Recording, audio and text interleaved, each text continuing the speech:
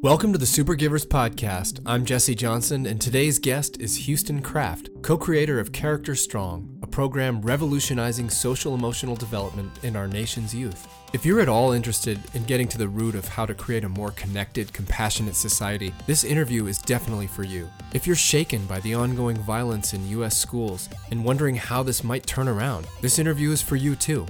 Thanks for joining us. Houston Kraft, welcome to the Supergivers podcast. Thanks for being on. Thanks, Jesse. Excited to be here, man. Yeah. Tell me a little bit about what you're doing in the world and who you are at this moment in time. I love starting with small questions. Right out the gates. I grew up in the Seattle, Washington area, and at some point stumbled upon theater and student leadership. Those are kind of two worlds that I became passionate about, and just even the idea of storytelling and helping people, I guess, would be the simpler way to put those things. And went to college and had a bit of a meandering path, but ended up working for an organization that went into schools and helped upperclassmen become role models for incoming freshmen, and really enjoyed working with kids, and really enjoyed speaking and activities and experiential learning, and realizing that we all have lots to teach and learn from each other. And so right out of college, I started working in schools, talking and putting together stories and workshops and trainings. And so for the past almost 7 years now, I've worked with about 500 schools or events all across the country, talking about compassion, empathy, leadership, and connection and character. So that's been a really fun ride. I've been all over North America, flown a lot of miles, been in a lot of hotels, worked with some really amazing educators, seen some really incredible schools. And I was just at a school recently that after I was done speaking, the guy came up and was like, "Hey, this was great, but how do we keep it going?" kind of question, right? Which is always the sustainability of change question. And the way he put it, I thought was beautiful. He said, "You've been to 500 schools. Can you feel a good culture right when you walk in the door?" And I was like, "Oh, absolutely." He goes, "Well, tell me about it. Like, where have you seen the fingerprints of kindness in buildings that you've worked in?" And I thought that was just like a really lovely concept. And over the past year, I've had a chance to work alongside my buddy John Norlin, who was a teacher for 10 years, and now he's the program administrator for the whole child in a school district, which basically just means he's the director of character education. And we came together and we created this thing called Character Strong, which is sort of an answer to that question of like, how do we put legs to or application to inspiration? You can have a kindness week or an assembly, but how do you actually explicitly teach the skills of being in relationships with yourself, with other people, being in community, being connected, being empathetic? There's so much data, and we don't have to get too deep into it, but the anxiety levels are going up with young people, and which means the empathy levels are going down. So how do we get more intentional about teaching this stuff?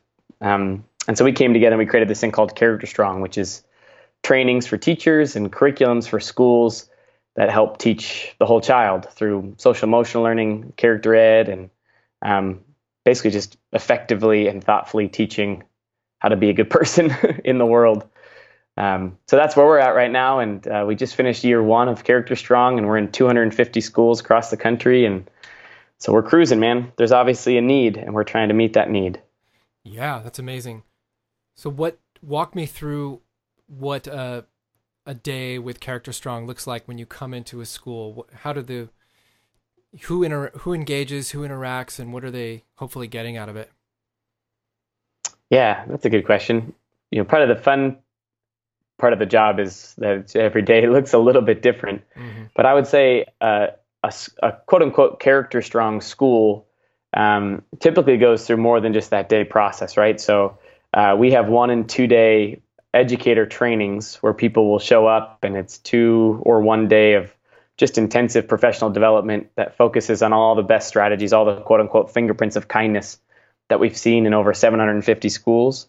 So you get a couple of key advocates in your building who really know their stuff and are really equipped and passionate to kind of be champions of the work.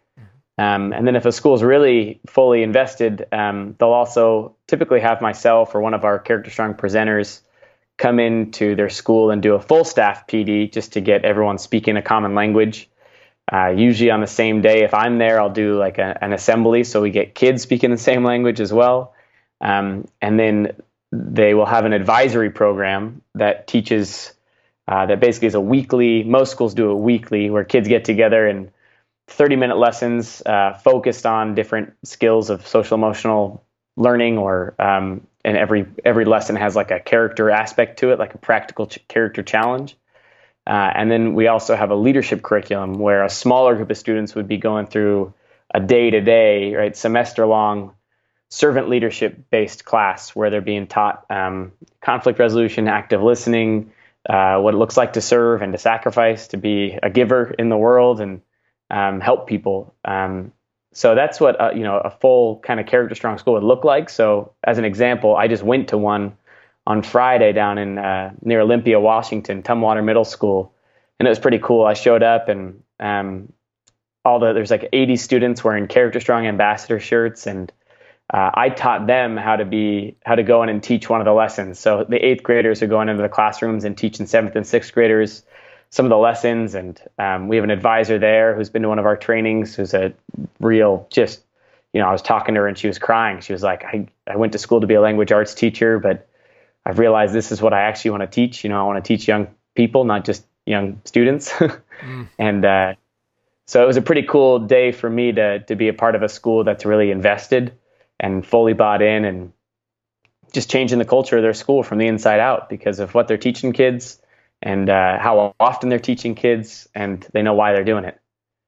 Wow. There's so much about this that resonates for me. I'm almost getting overwhelmed with what to ask you.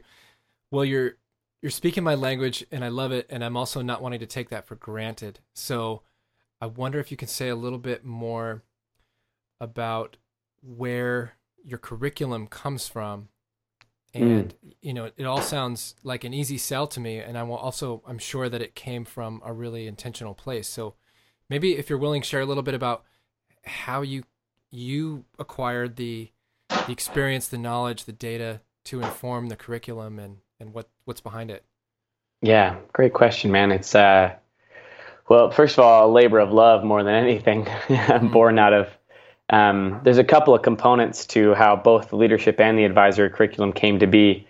I think the shorter story is the leadership curriculum was built over 10 years while John Norland, my buddy and good friend and business partner, he taught 10 years and he was studied to be a social studies teacher, but his principal caught the vision early that the type of leadership he was teaching needed to be exposed to as many kids in his school as possible.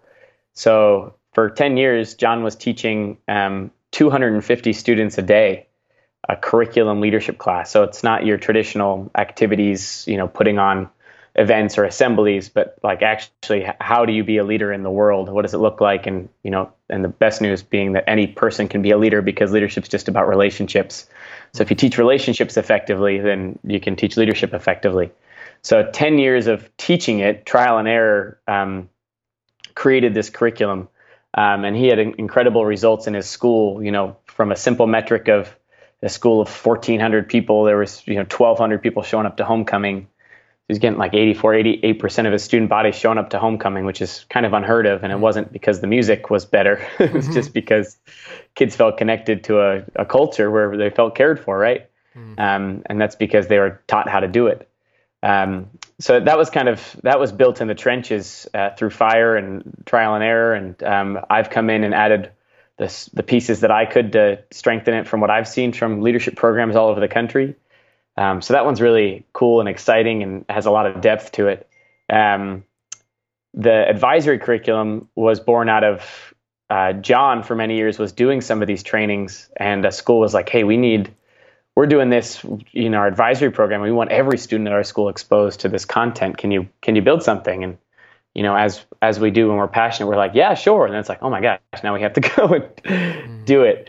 And so over the past year, we came together and built 200 lessons, grades 6 through 12, knowing that there's a lot of things at the primary, elementary level, but at the secondary level, they kind of stop intentionally teaching character, which is like kind of where we need it more than ever. Right. And so we wanted to fill that need. And so we have 6 through 12 vertically aligned curriculum. And it came from a lot of different hearts and minds. A lot of it was born out of, again, lessons that John taught in the classroom, a lot of things that he's been exposed to through his role at the district. The person he works right by at the district level has her PhD and contributed to some of the lessons on mindfulness. We had an IB theory of knowledge teacher help with lessons on civil discourse. We just brought in a couple of folks who were really good at their jobs to write some key lessons around key topic areas. And then the rest of us went to work with our experience to create the bulk of them. And it was kind of a unique lens from the teacher perspective, the district perspective. We had other teachers from all over the country editing the lessons. And then I came at it from the perspective of, I've been in 500 schools and I've done workshops and lessons with a lot of kids. And so I've seen just at least techniques and activities that I know work firsthand when done with fidelity and done with, more importantly, enthusiasm. So that's how it came to be, a labor of love, but also, more importantly, leveraging the relationships that we have with amazing educators to say, you want to be a part of this? And more or less, everyone was like, oh, of course. Yeah, heck yeah. So we got some really cool people on board to help pull it together. And we're pretty proud, man. It was a lot of work, but watching it come to life in schools, like even like Tumwater just this last week is a privilege. And it feels like we're doing something good in the world, which is always encouraging. You said 250 schools, correct? Mm-hmm. What's the barrier for entry, and is part of your mission at all involve being able to serve across demographics and socioeconomic status and things like that? Yeah, absolutely. We're working with a full range of schools right now, and anyone who wants the curriculum, we're going to find a way to get it for them. So we've gone, everything from helping be a part of a fundraising process to helping find grants. And, we have a couple of folks who are part of research that we're doing to make sure that we've figured out how to get this thing evidence-based, which is a big deal in education. Mm-hmm. So we're working with a guy named Dr. Clayton Cook out of University of Minnesota. So we're looking for schools right now who would be candidates for something like, even if there was a barrier for entry to something like this, to get them on board through a research grant, and see what it looks like to, work in schools across all demographics. So yeah, that is definitely part of the mission. And as we grow in year one and just being humbled by the interest, there should be nothing stopping us from getting into any school that wants it. Wow, that's amazing. I'm trusting that we'll come back around to this current stuff. I'm really curious about a lot of it. I wonder if you're willing to dive into you for a second. Who taught you about character and kindness as a kid? Yeah, absolutely. So I think, first of all, just lucky, and as I work in schools in all different kinds of areas and places in the country, continually reminded that I'm lucky to have parents that just lived it in many ways, right? Mm-hmm. And one of our core beliefs at Character Strong is that people want to be good, they just don't always know what good looks like. And so the idea that we're able to provide students with tangible practice is a big deal to us, because we know many people don't go home and have an example of respect or kindness or forgiveness or any of those things. So, step A is having a family that lives it and teaches it and believes in it and shows you what it looks like is huge. I feel lucky. I have, I just had a couple of key friends growing up. The one that I always think back to is one of my best friends growing up, Michael. Michael and John are brothers, and Michael is the older brother, about 4 years older. And he was just always one of those kids that was popular for all the good reasons. He just knew people's names, and he was charming and friendly and kind and generous. And anytime I would, be quote unquote out of line or even swear, he would hold me down and tickle me till I wet myself. Just good accountability of quote, just an older brother type who is really kind, which was huge for me, just a lighthouse kind of person. And I would say to a male role model Yep. being critical. Yeah. Yeah. Oh, no doubt. Yeah. Someone who, literally was like taller, good looking, better looking than I could ever hope to be, just like walked around and didn't use any of his natural gifts to like leverage himself for anything but at other people's gain. And just that as a role model has always been someone I just continue to look up to. He still does amazing work in the world. In fact, you should have him on your podcast. Yeah, I'd love to. So he's an amazing guy. And then my leadership teacher in high school encouraged me to join student leadership, Mr. Ivelia. And then I joined student leadership and went to a camp up in Washington called Mount Adams. It's one of like 5 high school leadership camps that Washington hosts. And again, just luck of the draw that Washington State has an incredible leadership program that supports teaching this kind of stuff. So I went there and saw a guy on stage named John Norland who spoke and kind of changed my paradigm about leadership and life, that life was about serving people and helping people. And more or less sitting in that audience, I knew like this is what I wanted. I wanted to go out in the world and serve people, make them feel loved to any capacity I could. And then towards the end of college, I got introduced to a guy named Tyler Durman, who has been speaking for 25 years, incredibly gifted storyteller, but more important than that, he's just like one of the most authentic, generous, kind, thoughtful dudes. Has become a great friend and huge support in my life. So there's just like most people who I think end up in my shoes. I think we always got to give ourselves credit to saying yes or being open to people speaking into your life. But I was just freaking lucky to have people that did speak a lot of love and truth and goodness into my life, and glad I listened a couple times along the way. So that's, I think, in terms of just the lens of kindness I look through, has really been built by a ton of key role models, everyone from family to peers to people who are way ahead of me in their careers, to now coworkers, in my friend John. So got the whole range, man. Very lucky to be supported. I love the line, leverage my privilege. That's a really poignant statement. Yeah. And I think it's just being conscious, right? That we're all given something. I've been given a ton. And the number of kids that aren't given the opportunity to be supported in kindness is devastating. It's like, that's why we're doing the work we're doing. Right. So how do you gain trust and rapport and credibility coming from, here you come in, you're young, white male. There must be demographics, from the educators on down to the kids who you've got to work a little harder to earn credibility with, because they didn't grow up with as much privilege, or they're coming in with a lot of anger, frustration, doubt, mistrust of the world. What do you see with that, and how do you work with it? Yeah. That's a tough one.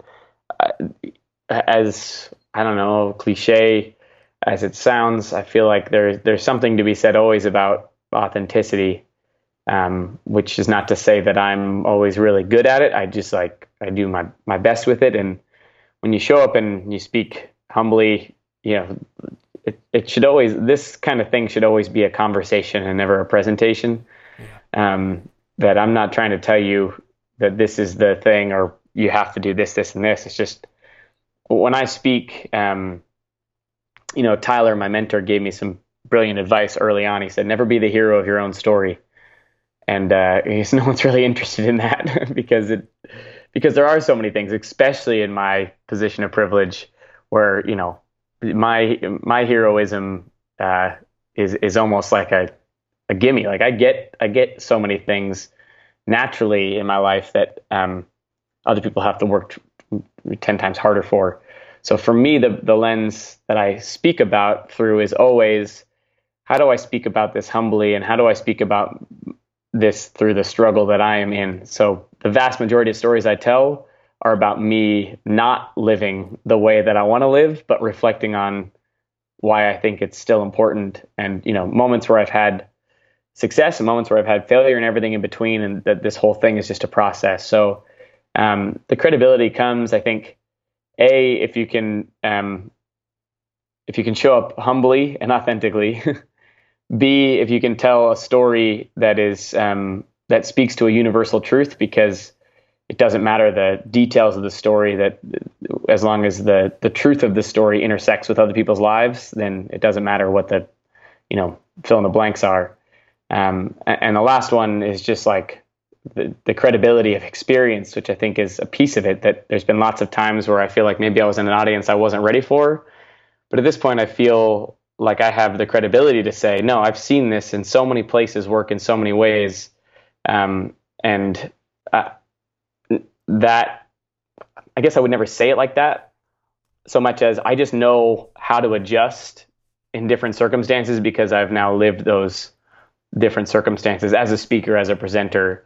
So that was, I guess, more like the professional side of it, or the skills side of it. But like walking into a building that I know is going to be more challenging, or I know looks or feels different than me, just requires me to show up and adapt, right? There's no other way around it besides like you adapt to the people you're talking to, and you spend a lot of time listening, and you spend a lot of time coming at the subject matter humbly, and most importantly, if you can get people laughing, it's a universal buy-in.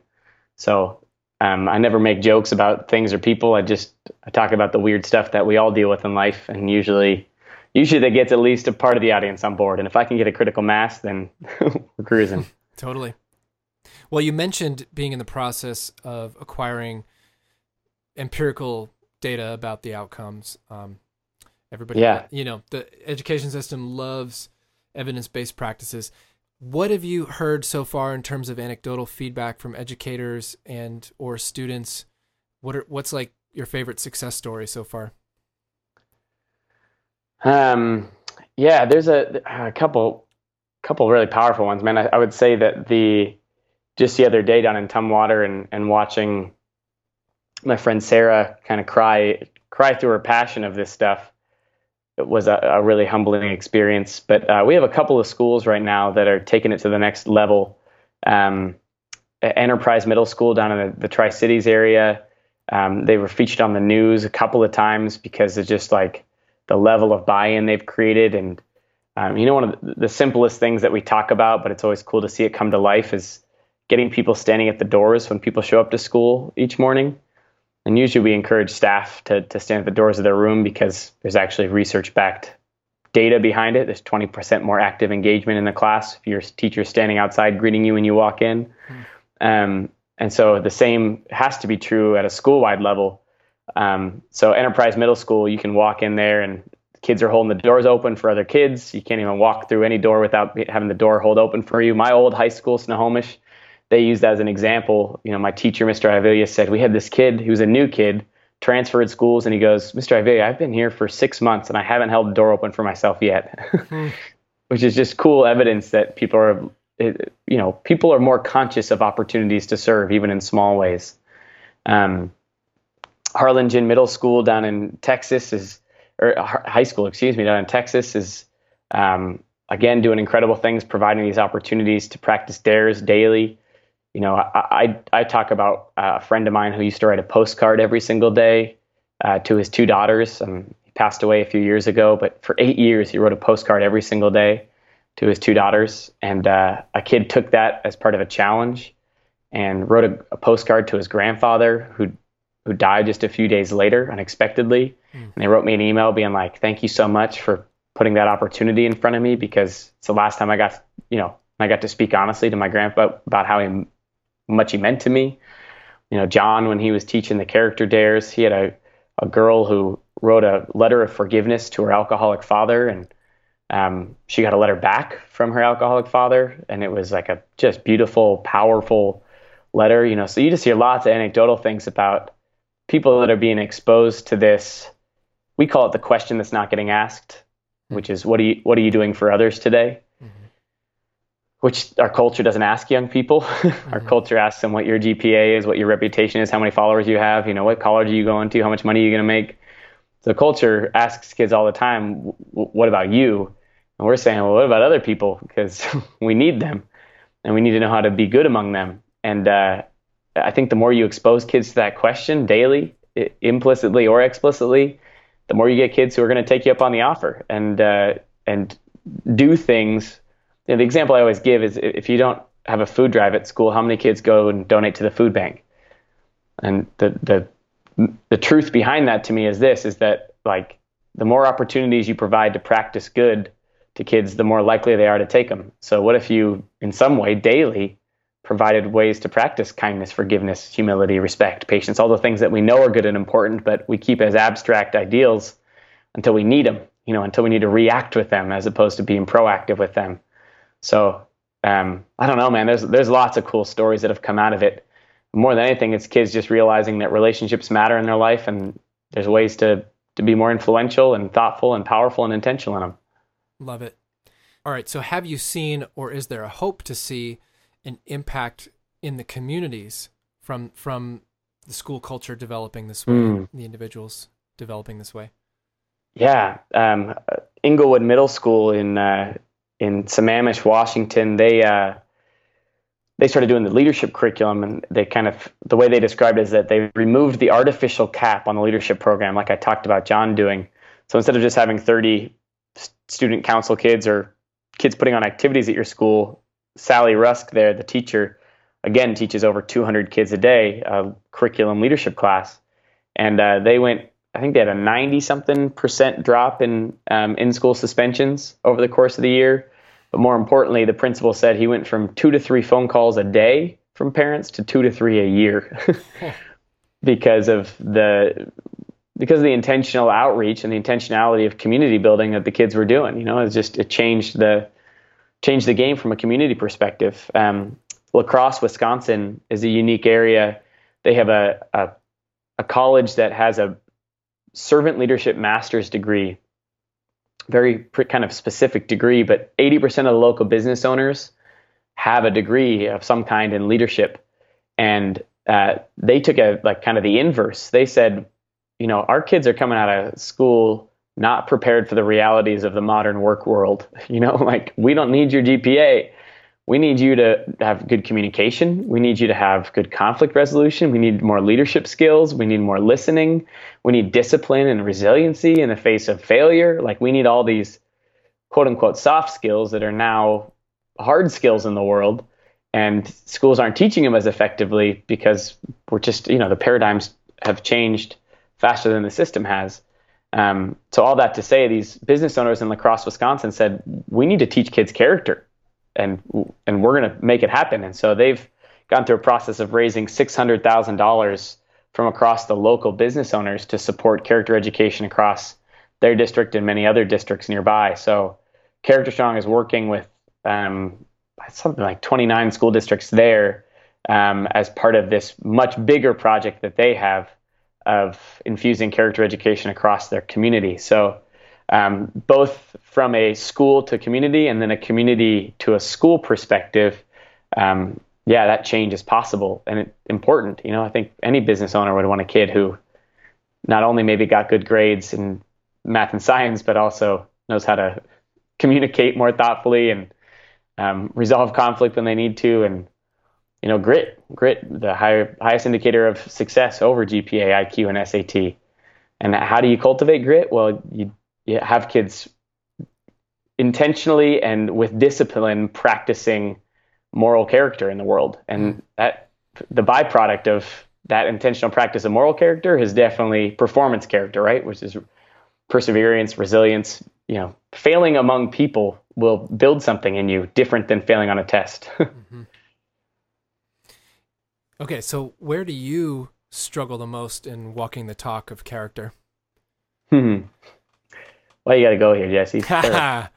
I think the biggest challenge is that, we talk about relationships being our focus, but relationships in my life have struggled as a result of my pursuit of this thing, which I think is maybe a pretty common truth, but nonetheless true for me. I read an article recently I thought was poignant, and it was talking about the four burners theory.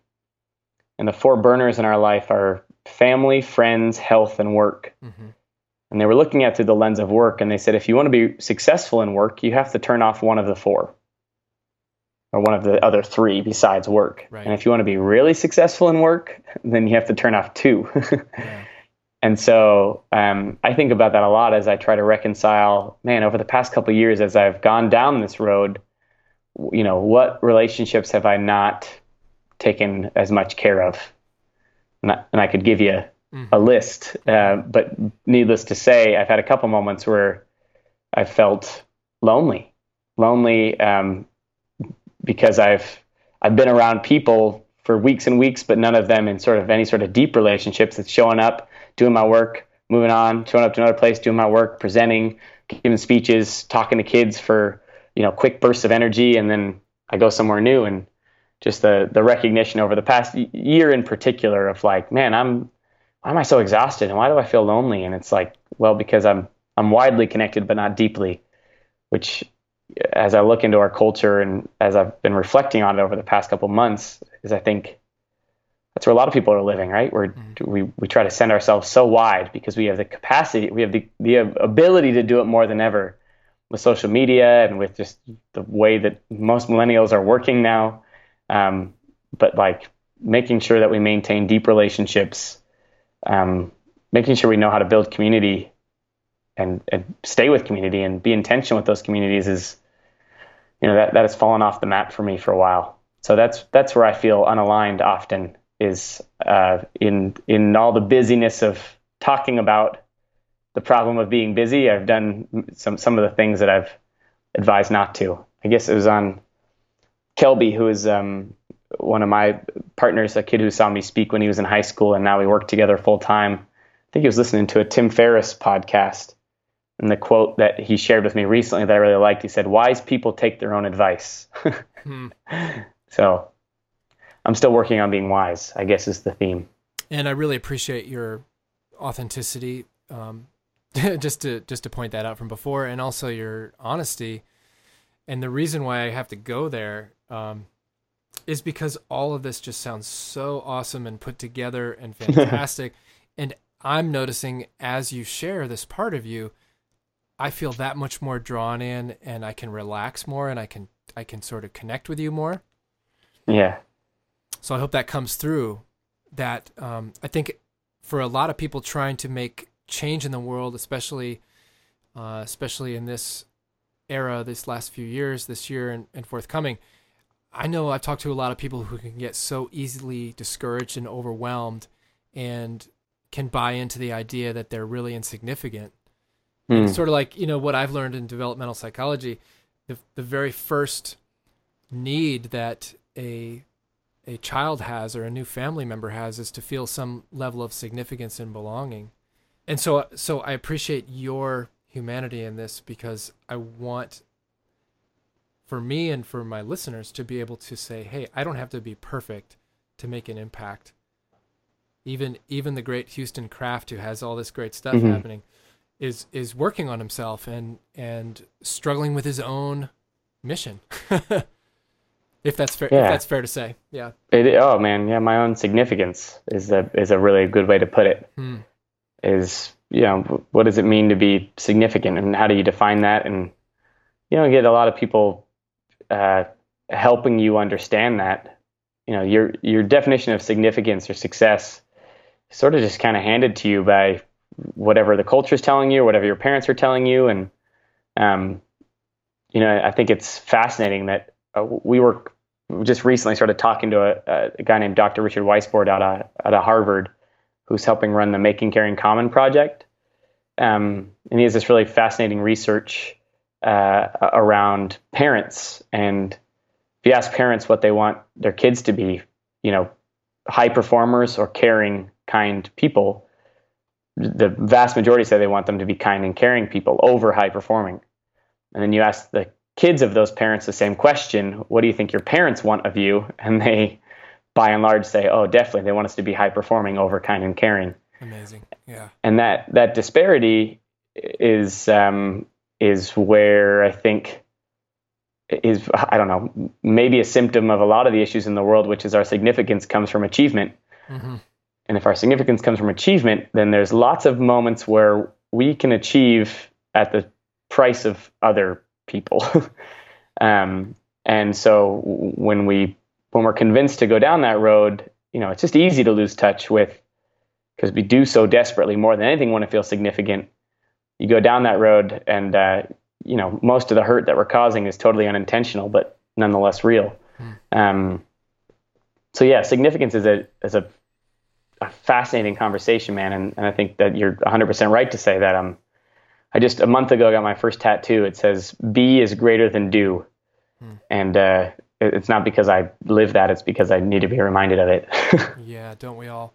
Well, and coming back to your burner metaphor, I wonder if this time period demands more from all burners than some of the past in terms of significance.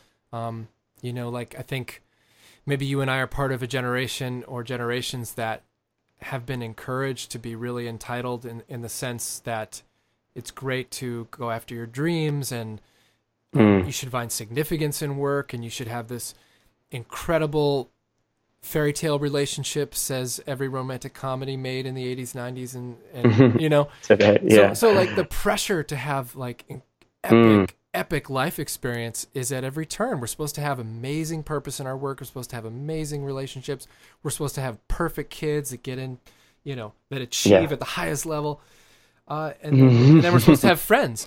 And how is that all possible, right? And dude, we gotta fit CrossFit in there somewhere, or yoga or something. Right, and then we have to take care of our bodies amidst all the heaping loads of processed foods and marketing of figure out how to be vegan as well. That's the the bar is high. Yeah, you're 100% right that the burners are operating on a different level than before as well. Maybe, yeah. I wonder.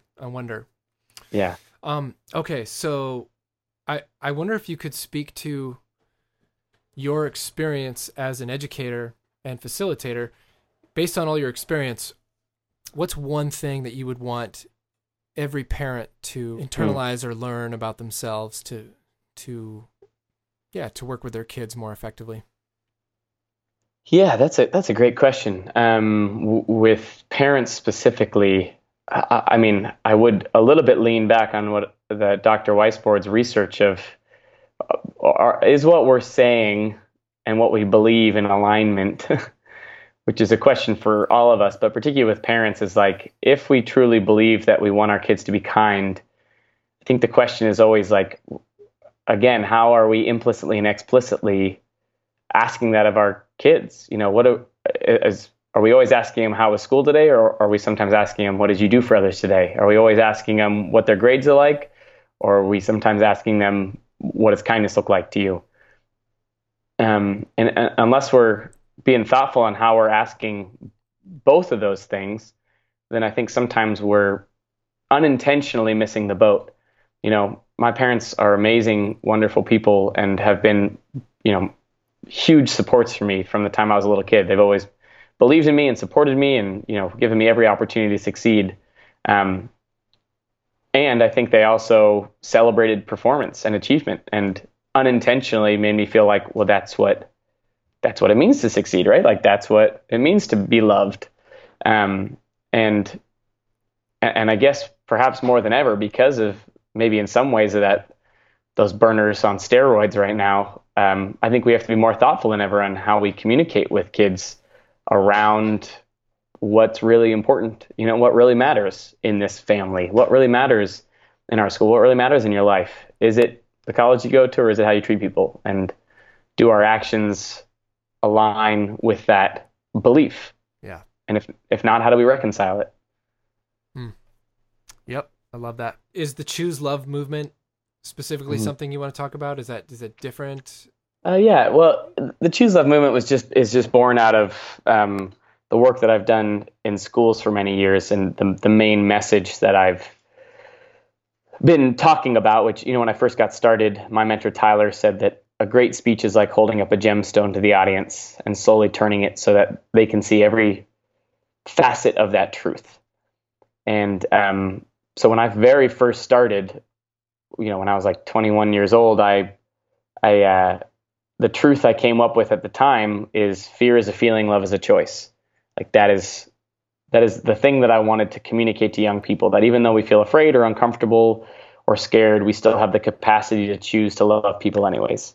And so everything that I've done more or less points back to that general theme, that our capacity for compassion only grows when we choose it, when we don't feel like it. When we don't feel like being kind, when we don't feel like forgiving, that's when we get better, which isn't to say that we're always going to do it. We're always going to choose it. But I think it is in those moments where we're intentionally practice when it doesn't feel so good. Like that's when our, Tyler says a commitment to growth is a commitment to pain, which I've always liked. And it always is a frustrating reminder that that's like a true thing in life, that the only time we get better at stuff is when something's hard or uncomfortable or painful. And love is no exception. So the Choose Love movement was just the idea of, I think kids are always, again, looking for significance or something to get behind. So the idea that people could be a part of this thing, this idea of a world that was more thoughtfully loving with each other, that's where it came from. And so we got kids all over the country and all over the world, really, who are a part of that conversation in one way or another. Some of these kids, they just heard me speak and they just kind of follow me passively. And then I have kids who I've worked with each summer, more or less. I've brought kids together to be a part of it's, I guess you could call it an internship program, but it's more just bringing kids together to talk about what kids need and how the world can be served by young people. And so we have kids all over the country and world who are helping run projects that continue to promote love in the world. The simplest example is a thing called Compliment Creations on Instagram, just at Compliment Creations. And every single day, a group of kids, I'm totally hands off on it. A group of kids put together a compliment prompt and post it. So A, to encourage positivity on social media, and B, again, to encourage people to practice kindness. That if you provide the opportunity, they're more likely to take it. So every day we're putting prompts to spread kindness through compliments with people. And that's all student driven. And that's kind of what the Choose Love movement's all about, is how do we continue to help people choose love in the world? Awesome. Well, yeah, let's leave it with, if there's one thing you could, one hope for young people listening, one encouragement, one final thought, what would it be? One hope. Yeah. I guess the one hope, the one hope is just to look for hope and to be generators of hope in the world. And I'll come back to what we talked about at the beginning, which is just like the world looks and feels messy right now. And I think more than ever, we are exposed to that information and that stress and that anxiety. And the world has a real good tendency to beat you down. And I think the only way we continue to combat it and find not temporary, frustrating, fleeting significance, but permanent significance in our life is to figure out how we can best serve other people. And so I guess my encouragement would be to look around the world and just ask, honestly, how can I help? How can I help my peers? How can I help my teachers? How can I help my community? And find one way and get really freaking good at it, and do it over and over again until you feel like you've done all you can. Houston, thank you so much for being on the show. It was really awesome of you to share in depth about yourself, and I thank you so much for the work you're doing in the world. Thank you, Jesse. Thanks for having me on, man. Really appreciate it. To learn more about Houston Kraft and the Character Strong movement, check out characterstrong.com. My question of the day is this: if you're an adult in position of influencing a young person, how well are you modeling the qualities you'd most like them to inherit? How can you be even better tomorrow? To find out more about the world of Supergivers, head over to supergivers.com. If you'd like to be a guest on the show, click on the podcast link and send in an application. If you'd like to practice giving towards this show, please tell someone you know to listen in, or consider subscribing on iTunes, Stitcher, SoundCloud, or Google Play. That's all for today. Thanks for listening and maybe even subscribing to the Supergivers podcast, where we celebrate ordinary people creating extraordinary impact in the world. I'm your host, Jesse Johnson, and I hope you'll pass the giving along.